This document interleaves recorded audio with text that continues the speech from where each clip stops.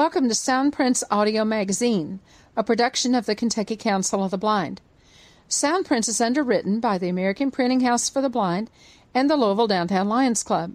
I'm Carla Ruschival. I'm your host for this week's magazine. Welcome to Soundprints for the week of January 22, 2023. The Kentucky Council of the Blind invites everyone to participate in our Valentine's Day fundraising auction on Saturday, February 11, on our Zoom line. Regardless of where you live, you can get in on the fun with bidding and buying. Proceeds will support both KCB and our chapter activities. Items up for bid so far include technology, jewelry, food and homemade treats, Braille cookbooks, music boxes, beautiful bags and purses, and items perfect for your home, for you, and for your dog. You can register to bid in our auction by calling KCB at 502-895-4598. Donated items are also welcome. They must be in new or unused condition. We need to receive non-food items by February 1. Cash donations to help with shipping costs are also welcome and will be recognized during the auction. Important: we are not accepting clothing items for this auction. The 2023 ACB Legislative Seminar will be virtual on Zoom and ACB Media from Saturday, March 4 through Tuesday, March 7.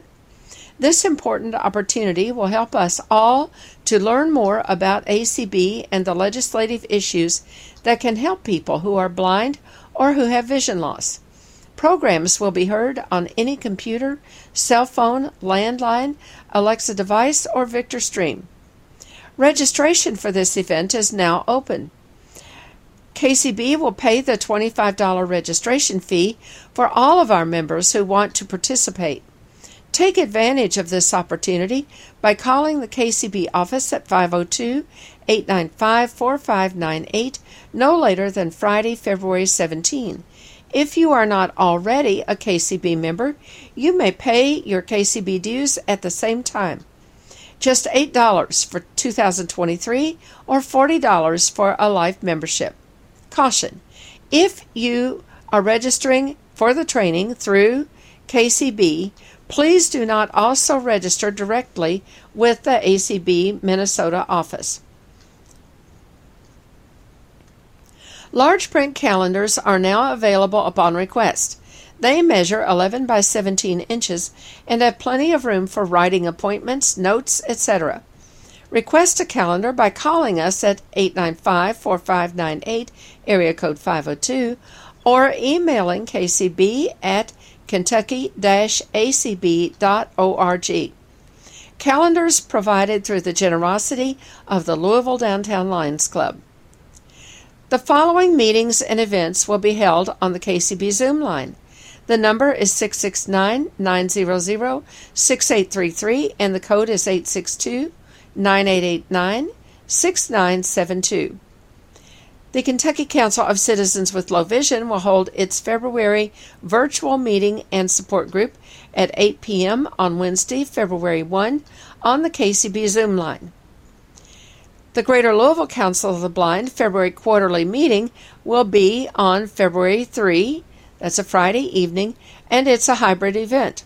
The in-person activities will take place at United Crescent Hill Ministries, 150 South State Street in Louisville.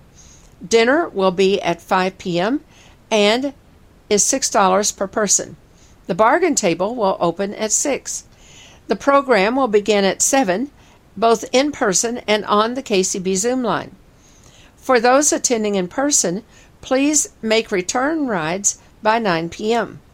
Let us know if you'll be coming in person and having dinner by calling us at 502-895-4598. Roundabout on January 27 will be virtual from 7 to 9 p.m. on the Zoom line. This will be page turners, so come ready to share books and authors and information related to reading. The South Central Kentucky Council of the Blind in Bowling Green will hold its social hour on Wednesday from 2 to 3 p.m. Central, 3 to 4 p.m. Eastern Time. The Zoom number is 669-900-6833, and the code is 763-689-4411.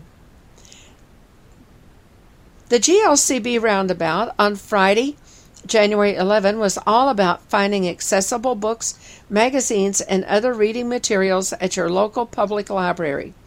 Debbie Armstrong from California was our speaker, and she gave an excellent presentation on how to use Overdrive and other apps to access books, magazines, etc. through your computer or mobile device. She cautions you that you will more than likely need a library card to use your library services, and that all local libraries may not subscribe to these apps or present them in the same way. Some libraries will require you to live in a specific geographic area, such as a city, county, or state. A few others may serve anyone regardless of residence in the United States. Check with your local library for more details. Thanks to Adam Ruschival for editing this presentation for time so we can bring it to you on Soundprints, and also note that a segment near the beginning could not be included due to poor sound quality. Listen to Soundprints each week on ACB Media 1, the mainstream channel. Listen on your Victor Reader stream or on the KCB website at www.kentucky-acb.org. Listen anytime, 24 hours a day, on the KCB information line. Call 773-572-6318. Thanks for listening to Soundprints. Page 2. Well, we can get started. Our speaker tonight is Debbie Armstrong, another Debbie, except she spells her Debbie different than anybody on this line. It's D-E-B-E-E, 3 E's, 1 B. I've gotten to know Debbie because she is the new editor of the Lua Ledger from the Library Users of America. And if you all have seen that ledger that just came out a little while back, a few weeks ago, it is excellent. And really enjoyed that. If you are not a member of Lua and you'd like to receive the ledger, then Adam is the treasurer, and we're always happy to help you part with a few dollars. Tri-State Library Users is a chapter of the Library Users of America. But Debbie is not here especially to talk about the ledger, but she's here to talk about accessible ways that you can benefit from your public library. Debbie, we're really glad that you're here. And Natalie is hosting. Natalie's president of both Greater Louisville Council of the Blind and the Tri-State Library Users. And tonight she's got that third hat on as the host. Sure. Go ahead. Okay. So just a little bit of background on me, and then I'm going to tell you a story about my mom and my sister, which is related to this talk. So by profession, I'm an alternate media specialist.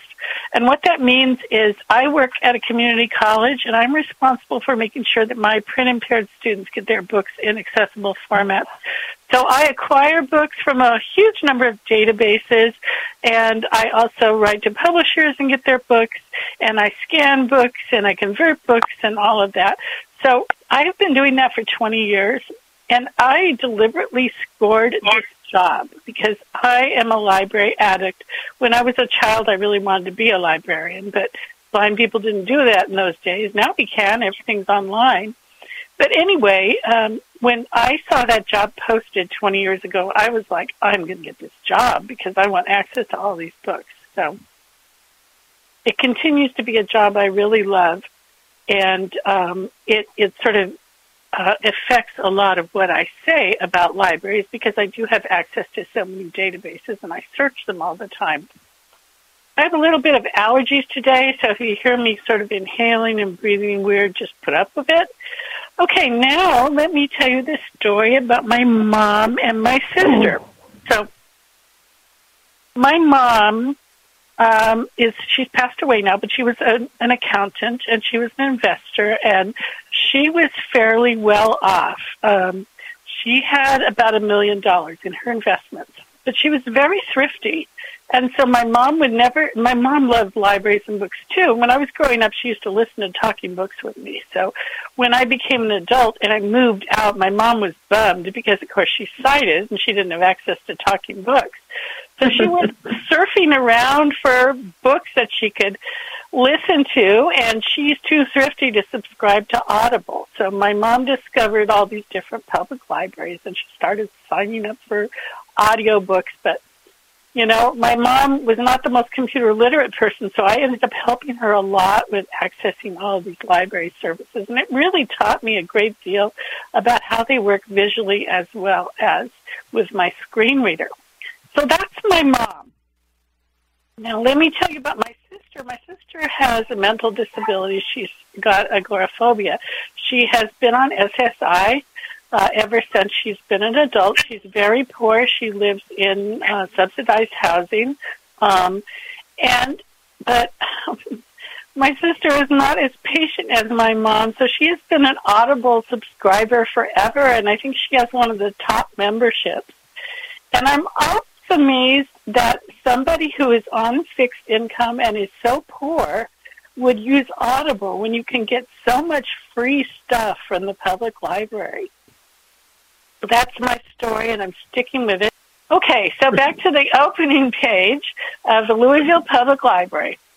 There's a link for ebooks. Now, that link is going to take you to the various services that they have that offer ebooks. And those two services are Hoopla Digital and Overdrive. And I'll be talking about them in detail in a minute, but just want you to know what happens if you go to the ebook link. And those ebooks are offered in two formats, PDF and EPUB. And so the PDF can be problematic. Sometimes you can read it, sometimes you cannot. EPUB is almost always accessible. It's very rare to find an EPUB that's not, but it depends on what app you're going to read it with. The app that you usually use is Adobe Digital Edition, and it's accessible in terms of, you can scroll through it and hear the text read out loud, but if you want to navigate to a particular page or navigate to a particular heading, forget it. So it's like semi-accessible like that. E-magazines is the next link, and unfortunately, the service that I looked at that your Louisville Free Public Library offers for e-magazines is not accessible. They're doing their magazines through something called Overdrive Read, and as far as I could tell, it was not accessible. The service that does magazines that is accessible is called Flipster, Flipster. Now, maybe if I had a library card and I logged into the Louisville Free Public Library, I would be able to see Flipster. Maybe it would show up, but I don't think so. But you can go ahead and do the Ask a Librarian link, which is one of the links on the page, and ask them if they have Flipster. And if they don't, ask them if there are any other libraries that you might have access to that do have Flipster. And do remind them that you are blind or visually impaired and that their service, Overdrive Read, is not accessible and Flipster is. If you want to do a little bit of advocacy, that's a really good place to start. Okay. And if I'm wrong and it is accessible, then they'll tell you. But I think I'm not wrong. All right. The other link that's on your opening page is downloadable audiobooks. And that will also take you to Overdrive, but their Overdrive is accessible because you're going to download them either to your computer or your smartphone. If you use your smartphone, you'll use either the Overdrive app or the Libby app, Libby. And Libby used to be really inaccessible. Couldn't use it at all. It was all pictures, really, literally all pictures. My poor mom, she would zoom those pictures so she could see them when her macular degeneration got really bad. Well, now Libby's fully accessible. In fact, it's super accessible. I mean, they went overboard with accessibility. Every screen has at the top a little message that says, "You are at," and it has the name of the screen. And at the bottom there is always 4 tabs. So I'll be talking a little bit about Libby in a minute. But if you go to downloadable audiobooks, that's where you're going to get to find the books that you want to download. Okay, the next link on your Louisville Free Public Library page is streaming video. And I want to stop here for a minute and say that I'm using that as an example, but nearly all large public libraries are going to have similar links. So if you're saying, no, I'm not in Kentucky, well, it really doesn't matter because basically I'm in California and I've got all these links on my library pages. And I've looked around East Coast websites, you know, the Boston Library, New York Public Library, pretty much everywhere I've been, and I spent a lot of time in Indianapolis too. Their public library, same thing, has similar links. Okay, streaming video. The service they use for streaming video is called Hoopla Digital, Hoopla, and that's a very nice service. It is accessible. It's a very busy website. There's a lot of stuff going on it, but once you get used to it, it's not a problem. Another service that they do not have that's also equally accessible is called Kanopy, and that's spelled Kanopy, Kanopy, and you'll find other libraries might use Kanopy for streaming video. And most of these videos are going to be documentaries like the sort of thing you see on PBS, but they do also have old movies and stuff, and you are not going to find streaming video with audio description here. So, you know, you're typically going to probably watch movies with your family that they're going to describe to you, or you're going to watch documentaries where you kind of don't need audio description anyway.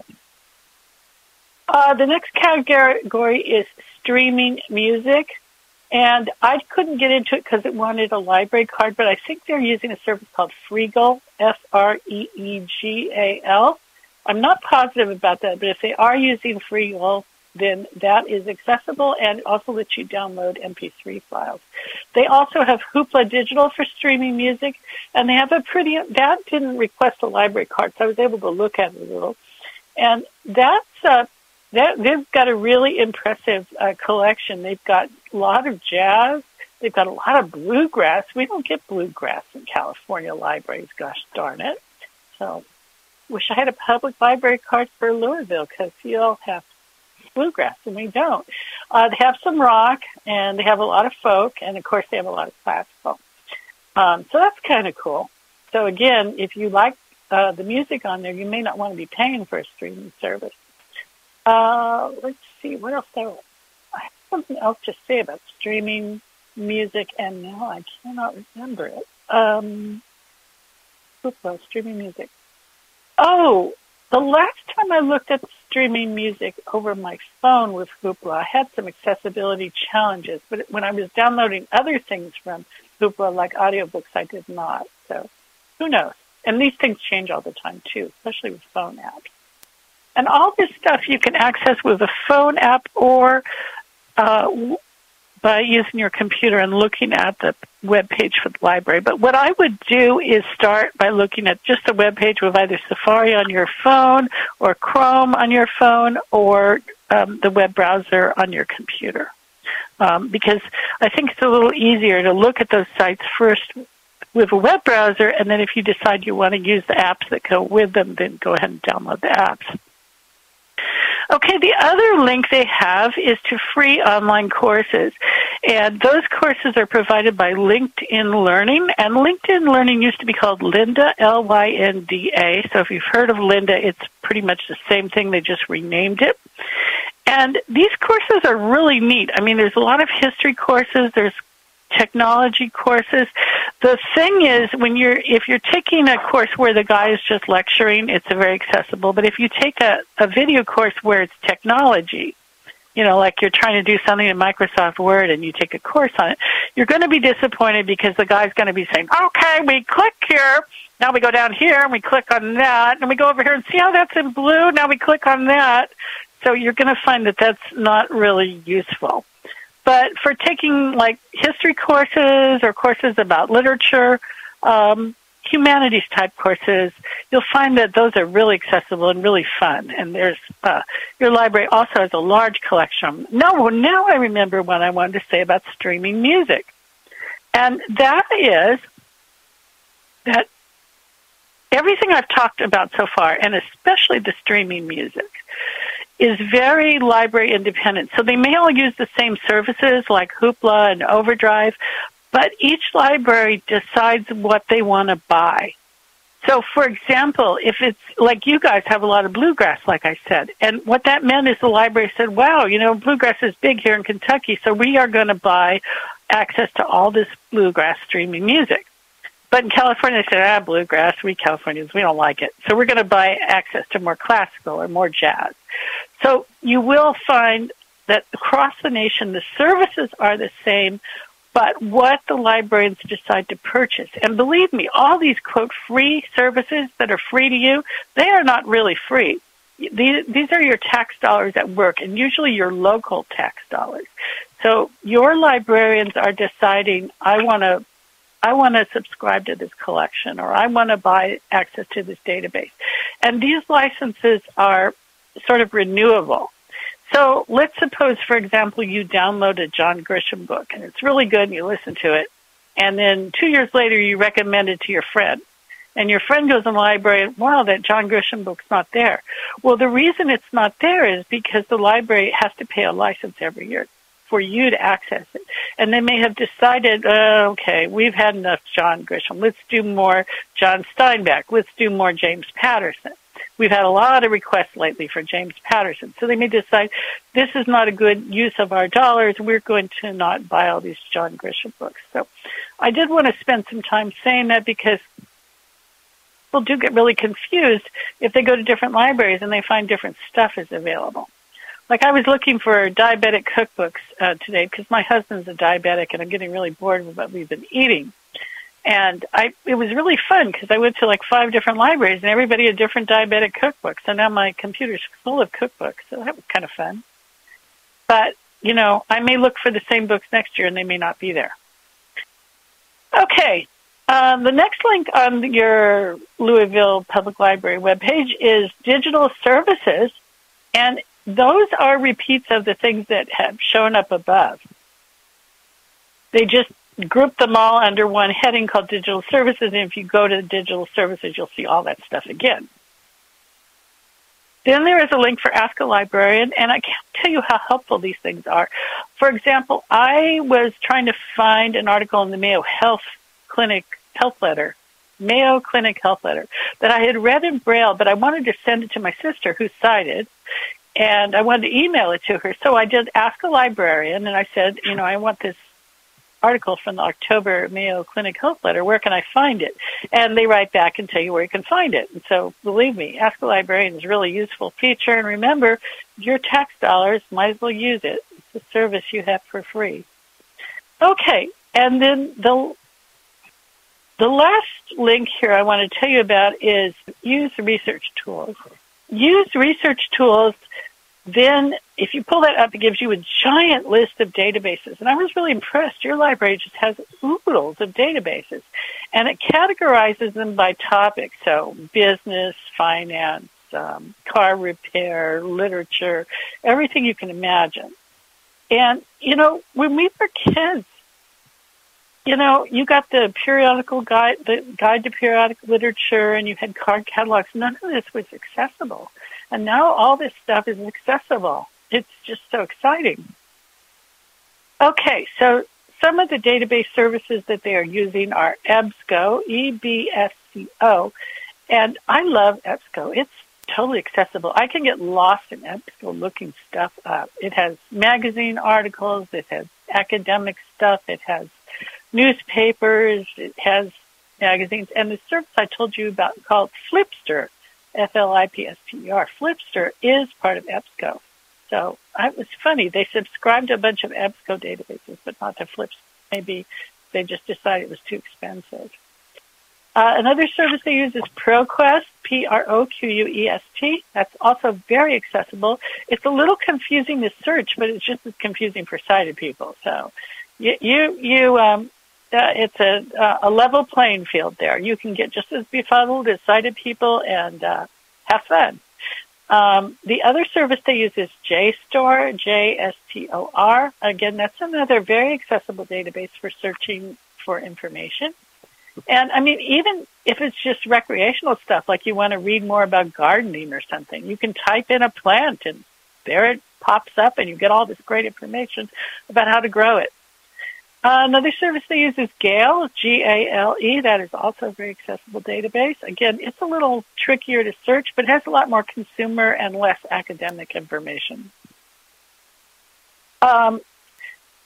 Now, the other thing that's on that page is a link to a very nice A to Z index of all digital tools. And I actually sent the direct link of that to Carla because as I was poking around your library, everything was so organized by topic. I thought, whoa, how do you find, there's just so much there. And this A to Z index is really nice because it makes it a little easier to look stuff up.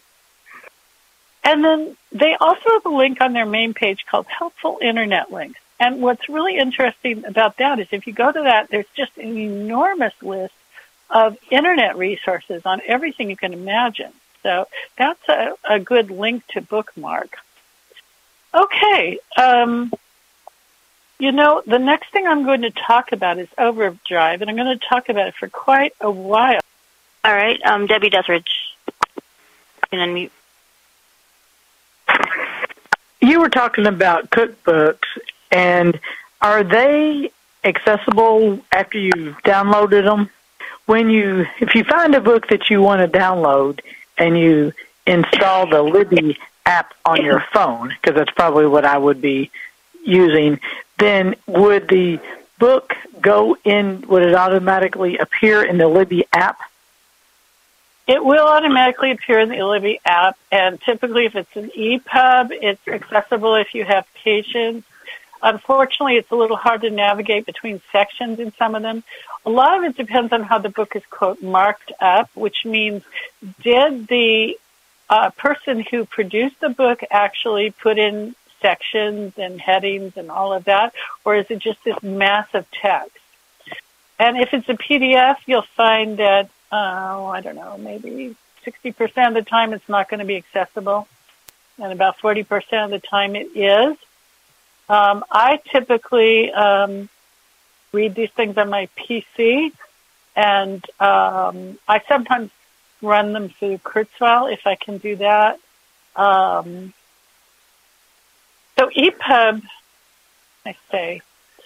EPUB is a format that is actually just a zipped up HTML file. So another thing you can do with an EPUB book is rename it to zip and unzip it and look at the HTML files in your web browser. I do that a lot. So it kind of varies. But if you read the novel on your phone, it works better than reading a cookbook because you're going to want to jump from one recipe to another, and that can be kind of annoying. The other thing is, if you like the cookbook and you're looking at it, you might go see if you can find the same thing on Bookshare, because on Bookshare it'll be in Daisy and it'll be marked up better usually. Thank you. Janice. I don't have a question, but you did not, I don't know if it's available in your area, but we have here in St. Petersburg, Florida, at my library, we have called The Cloud Library. So I get a lot of books from them that I can't find on Bard. Yeah, Cloud Library. A couple of our local libraries have it. I did not see it on the Louisville Free Public Library website. But, if it's available in your wherever city you're in, and they have, you can either they actually have two copies. They usually have an audio version, and they also have a where you can read with your voiceover, and they also most of them have audio versions as well. And I know when I was doing a review of this for AppleVis, which was a couple of years ago, the one thing I discovered is that the Cloud Library was much more accessible on the phone than on the computer. It is. It was like a real pain to use on the computer, but it was great on the phone. Well, I'm going to start talking about Overdrive. So we've discovered this Hoopla and Cloud Library and RB Digital and all these great services, but Overdrive is the service that is most widely available in libraries in the United States. And Overdrive is a sort of a middleman between the audio or the ebook publisher and the library. And you can also buy books on Overdrive, but that's another topic. Their main business model is libraries. So What happens is you go to the library page, you find downloadable audiobooks or downloadable ebooks, and you're usually taken to Overdrive, or you're taken to a page that has their other services plus Overdrive. And I think I have never seen a library that doesn't have Overdrive if they have downloadable audiobooks. So anyway, Overdrive is the name of the company. It's also the name of the service. And they build the library's webpage for the library. So once you click on the link for Overdrive, you're actually in a page that appears to belong to your library, but it's actually on the Overdrive server. And so it'll say something like, well, for San Jose Library, the link is sjlib.overdrive.com. So if you look at the actual link, you'll see now you're moved off of your library site and onto the Overdrive site. And so the Overdrive interface is pretty similar everywhere you go, but the opening page is always different. So depending on what your library wants to showcase, that'll be there. And that page is very accessible and very, very busy. I found in working with my students it's actually more confusing for low vision students than it is for blind students, because blind people tend to figure out what they want and they search for it with JAWS and boop, it's there. But low vision people are like, oh my God, there's all this stuff on this page. There's pictures of book covers, there's titles, there's, and there's all this stuff the library is promoting. Book clubs, download this, this is the book of the month. And anyway, so I want to first tell you, don't get overwhelmed. Don't read all of that. Unless you really want to know what your library is promoting, then just go ahead and read it all. But don't let it be overwhelming to you. That's if you're accessing it with a computer.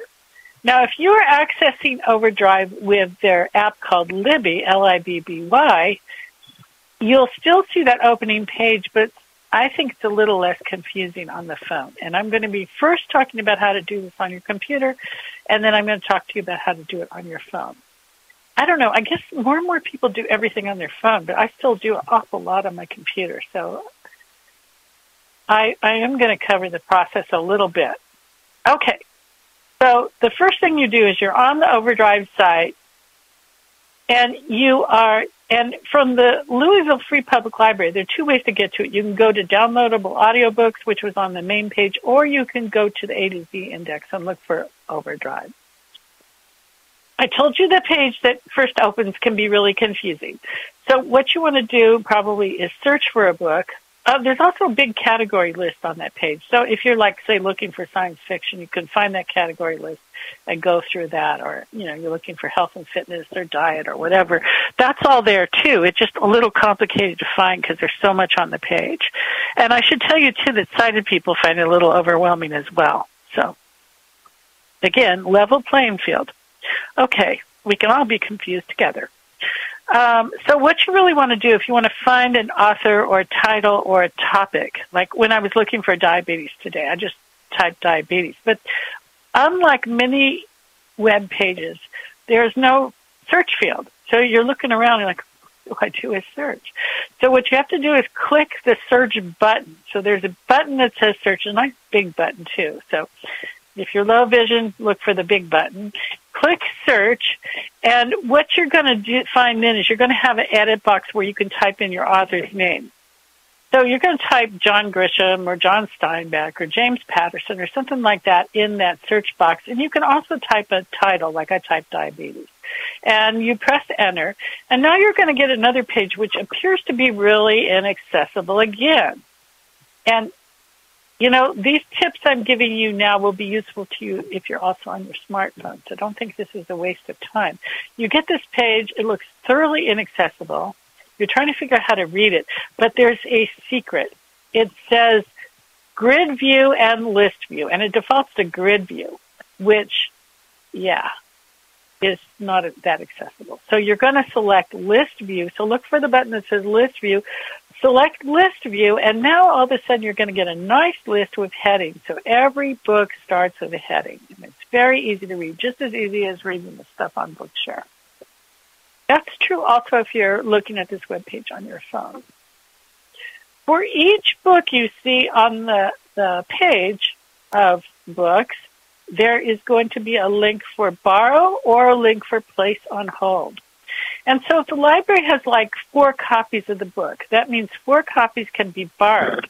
But if you're person number 5, you're not going to see a borrow link. You're going to see a place on hold link. Okay? And so you'll do one or the other. And here comes the next part of the web page that can be really confusing.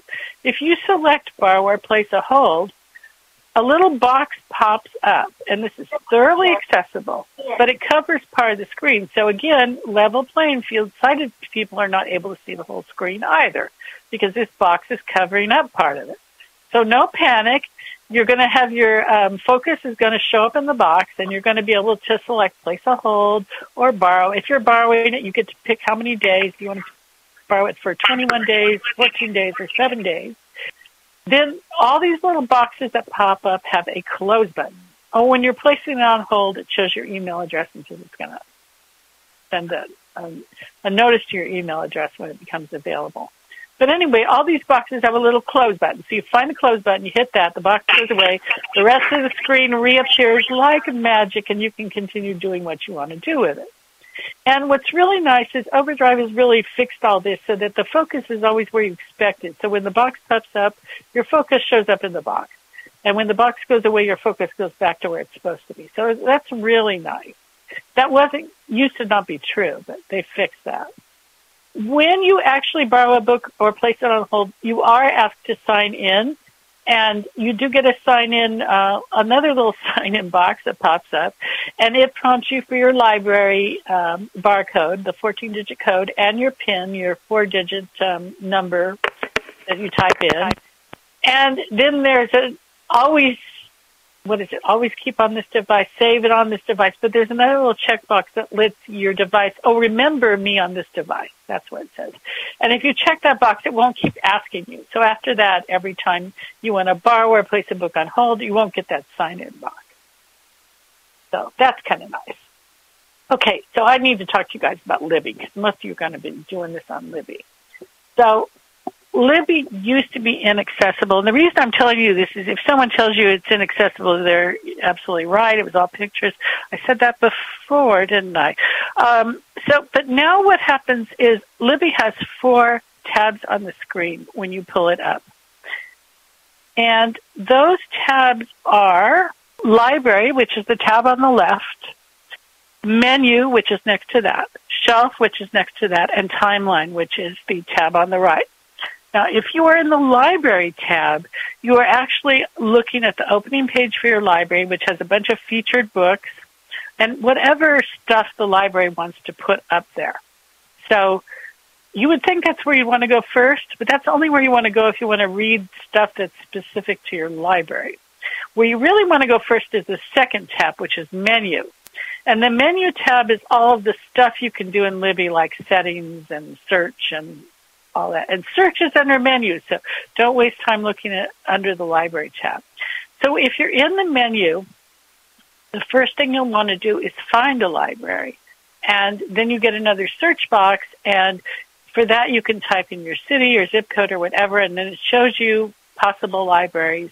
And you pick your library, and once you do that, it asks you to enter your barcode and your PIN. And once you've done that, it now gets added to the list of libraries the app knows about. So it only asks you once, and after that, Libby on your phone or iPad will always know, okay, she's a member of that library. I'm never going to ask her about that again. But if you want to switch, if you belong to 2 libraries, like I belong to both San Jose and San Francisco. So right now, my phone is set up for Santa Clara County Library. So everything I'm doing on my phone in Libby is with the Santa Clara County Library. So if I suddenly want to look at San Francisco, I have to go to Menu, I have to look for the button Switch Library, and then when I pick that, then I can go to a different library. Or I go to the button for Find Library, and then I can add a new library. So once you've added a library, you never have to do it again. It's there. It's happy, but you're only looking at that library unless you deliberately decide to switch. So that's the menu. So remember, the library tab is just looking at stuff that's available in your current library and the announcements they want to show you. The menu is where you actually tell Libby to do stuff like search for books or show status of what's been downloaded and what's on hold, or switch library. The third tab is shelf. And again, it's only looking at one library at a time, so it's going to show all the books on your, quote, shelf for that particular library. And so right now, if I look at my shelf on my phone, I'm going to see all those diabetes cookbooks. But if I switched over to the San Francisco Public Library, and then I looked at shelf, I'd see a whole list of Lisa Gardner novels, because I downloaded a bunch of Lisa Gardner novels. So if you look at your shelf and it doesn't seem to have the stuff you actually borrowed, it might be because you've got the wrong library plugged in. Okay, and the very last tab is timeline. And that's where you actually go to read the books. And it will actually play the book for you, or it will stream the book for you. And you can choose if you want it downloaded to your phone to read it, without, when you don't have an internet connection, or if you just want it to stream. And that takes up less memory on your phone, but means you have to have an internet connection. And it's called Timeline because you can jump around by time, because a lot of books don't have sections, audiobooks, and so you can jump by minutes or hours, things like that. And it also always shows you the length of the book. So I guess that's enough information about how Libby works. Hoopla Digital is similar to Libby, but I'm not going to go into lots of details about it because they went and just changed the app. And so everything I knew about it kind of went away. It still is accessible, but the names of the tabs and stuff are different. So if I want to give you specifics about it, it will have to be another time, but it is an accessible app. And Hoopla not only has audiobooks, but it also is the one with the streaming video. So you're kind of on your own to explore that. The other thing about Libby that I really like, but it can get kind of annoying, is any screen you're on, at the very top of it says, you are at. So it'll say, you are at the search screen. You are at the shelf screen. You are at the library screen. You are at the settings screen. So you can hardly get lost. The big secret with Libby is just to read the screen. You don't know where you are at, then please read it and you will know. When you borrow books on your computer, they automatically show up in Libby. So if you like searching on your computer, but you like reading on your phone, that works great. And Libby also does notifications. So it will say, your book is about to expire, or your book has been returned. And that's the other thing is when you do audio or ebooks, you never have to return them. The app does it for you. So you can no overdue charges. I heard that the guy who founded Netflix actually had borrowed all these videos from various video stores, and he had to pay all and books from libraries, and he was stuck paying like hundreds of dollars of overdue fines, and he didn't want his wife to find out. And so he was like in secret, like sneaking to these libraries to pay all these overdue fines. And his wife did find out. I don't know if this is an urban legend, but this is a story I was told. And I do work in Silicon Valley, so urban legends are really all over here. But anyway, I guess he got caught. His wife found out that he spent all this money in overdue fines, and she said, you need to start a business where people won't have to pay overdue fines to borrow videos. And that's how he started Netflix. So anyway, that has nothing to do with what I'm talking about, but it gave me time to look at my notes some more. I do want to say that a little more about doing searches, because this applies to searching both on the web or searching through Libby. And there is a concept called the search filter. And so when you search, it asks you or lets you apply filters. And the filters that it has include something called always available, which means that the book doesn't ever have to be placed on hold. They've gotten an unlimited license to it, so they can always offer it. Another search filter you'll find, and it's usually a checkbox, so you check it, and then that filter has been applied, which means the search is only going to search for things that correspond to that filter. The other filter is books that can be borrowed now. I mean, nobody's placed them on hold. I mean, nobody's waiting for them. And then other filters include language, like does it have strong language, or various subjects. So you can go through check boxes and pick subjects, like for diabetes. I wanted cookbooks. I didn't want health books. I didn't want books that yammered on about diabetes. I wanted books that had recipes. So I probably set a filter. Well, they didn't have enough of them, but if they'd had too many of them, I would have set a filter for just cooking as the subject, or diet and nutrition as just the subject. So search filters are really nice, and it can take you a while to kind of scroll through all of them and figure out which ones you want to set. But once you get familiar with the list of filters, it really doesn't change. So after a while, you learn, I've got to scroll down like 3 screens to get to the filter that I want to apply. So when you're doing a search, definitely take time and play around with those filters. So it's not 5:30 yet, but I actually pretty much have gone through my notes and talked about everything. I talk faster than I think I'm going to.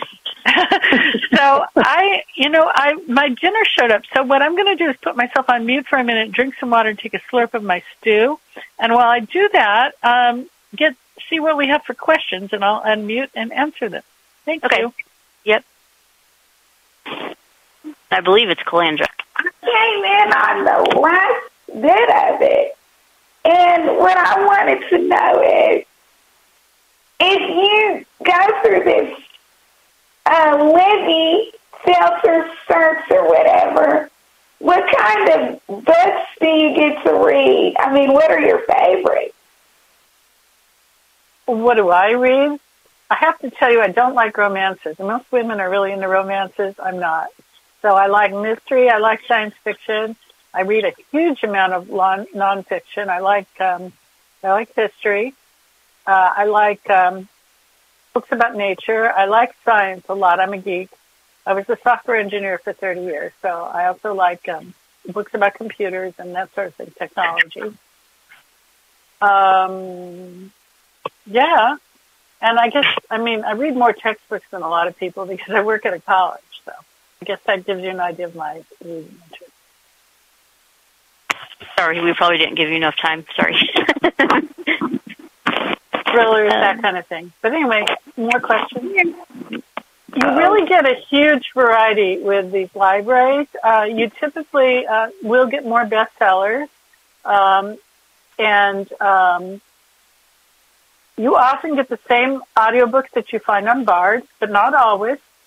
And a lot of times the book that you've been reading a series, and like books 3 and 4, the series are missing on Bard, and you'll find it in the library. David. I know we're talking about digital materials, and you've done a great job, by the way. Thank you. And I haven't been on the LFPL website for quite a while, but I know the research tools on there came in quite handy when I was in school, and I've used some of the other things to get materials. But my question is, it's about public libraries. Do they typically have any hard copy Braille if you were to visit the local library? I don't know about your state, but some states have sub-regional libraries. California has a couple, and sometimes they are located in public libraries, but the public library by itself isn't going to have any Braille. But if a sub-regional library, if NLS is located there, it will have Braille. Okay, I'm just curious. Thank you. More questions? Natalie? Yes. David, Louisville used to have a sub-regional library with Braille many years ago, but that has since gone away, and our Braille service comes out of where? Adams, Florida, maybe? I think. Well, you request through Frankfurt, and then it's sent, I think, through the Multi-State Center. Oh, okay.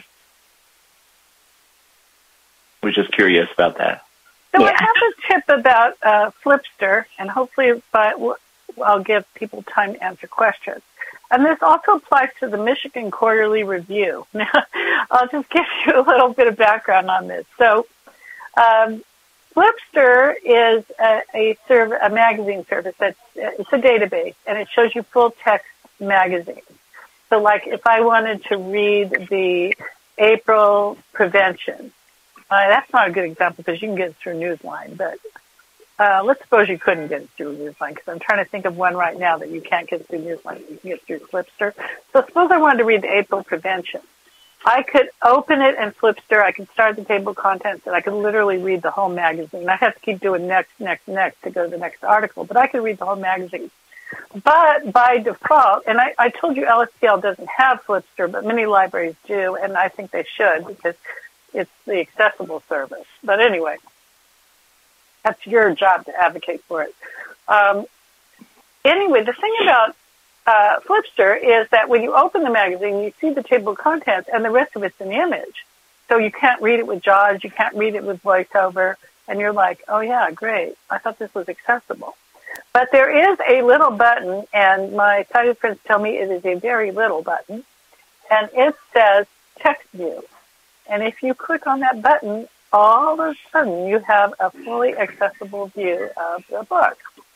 Oh, wow. And I discovered this actually by accident because I was looking at the Michigan Quarterly Review, which is a very literary magazine. It's for poets and writers. And I was there because I wanted to enter one of their contests, and I wanted to see what some of their writing was like. And so I was looking through it, and again, all I was seeing was page images. And there was this little button that said Text View, and I clicked on it, and all of a sudden, I could read the whole gosh darn magazine. And so I've discovered that as I've been poking around just generally with magazines and such on the web, that you often have this. You have the full color image, but there's a button that says Text View, and you click it, and you have all the text. Now, sometimes it's OCR text, so it has errors, but many times it's full, complete, totally accurate text. And I'm sure they have it up there so sighted people can search and cut and paste, but really nice. And so you should always, if you are looking at a database and you are seeing just the table of contents and it says page 37 or something, and you're like, page 37, but there's nothing here, always look for a button that says Text View. Because, shush, I don't know why Siri thinks they're talking to me now. Siri just, I have a Siri story for you. But anyway, Siri's like really wacky. Anyway, so make sure you look for a button that says Text View, because I'm surprised at how many magazine databases have that button, and it will suddenly make the experience very accessible. Okay, so I'll tell you my Siri story since we've got time. I was writing Paratranslate, and I said to Siri, call my husband. And Siri said, which husband? And the whole busload of paratransit passengers was cracking up. That's funny. Debbie Desridge. Go ahead. If you find a book you want and you download it, and you select whatever 7 or 14 days or however you want it, then will it, unless you renew it, will it automatically just disappear? I mean, or you won't have access to it anymore? Or how does that work? Yeah, it automatically disappears. It gets deleted from your phone. On your computer, if you use the program called Overdrive Media Console, I can talk about that a little bit, but it's disappeared off the web. You can no longer download it. But if you happen to have had it on your computer, it will delete the book for you. But if you're very clever and you get in there before your time is up and you copy the book to another folder, you will have it for life. But I think that's the reason they decided to take Overdrive Media Console off of the Internet, because too many people were doing that. All right, Terry. Thank you.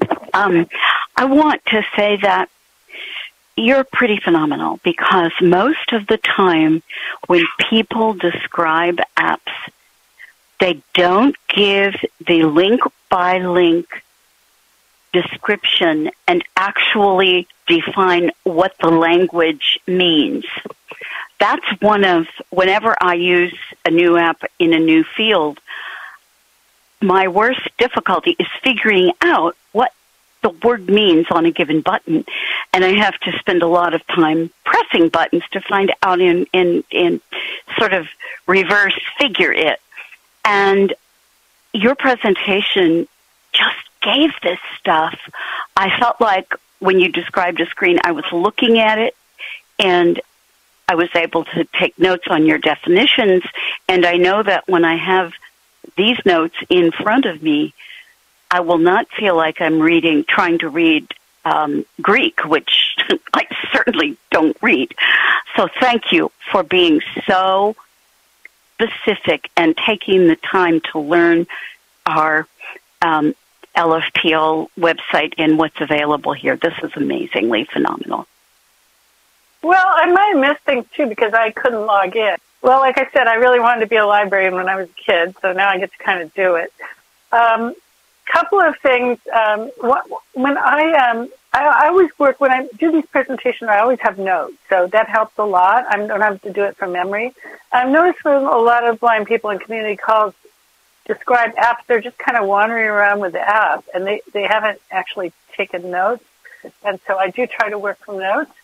And the other thing that was really an eye-opener for me is I got hired as a technical writer in the late 1980s at Stenograph Corporation, people that make those stenography machines. And so I didn't have any formal training, so I downloaded a bunch of books from Recording for the Blind on being a technical writer because I wanted them to think I knew what I was doing. And one of the books I read was called Reader-Centered Technical Writing. And it really changed my whole approach because it made me realize that everything I do has to be reader-centered. It's not about me, it's about the listener. And so I always try to think, what does my reader want to know, or what does my listener want to know? And that's really helped me. So I'm really grateful to the volunteer who recorded that book back in the 1980s because I think it made my manuals a lot better. If you have questions about the Kentucky Council of the Blind, or you need information on resources for people with vision loss, call us at 502-895-4598 or email us at kcb@kentucky-acb.org. Soundprints is a production of the Kentucky Council of the Blind and is heard each week on ACB Radio Mainstream at acbradio.org, Central Kentucky Radio I at radioi.org, and the KCB website at www.kentucky-acb.org. Complete schedule information is also available on the website. Soundprints is underwritten by the Louisville Downtown Lions Club and by the American Printing House for the Blind. This is Carla Ruschival for Soundprints. Have a great week, everybody.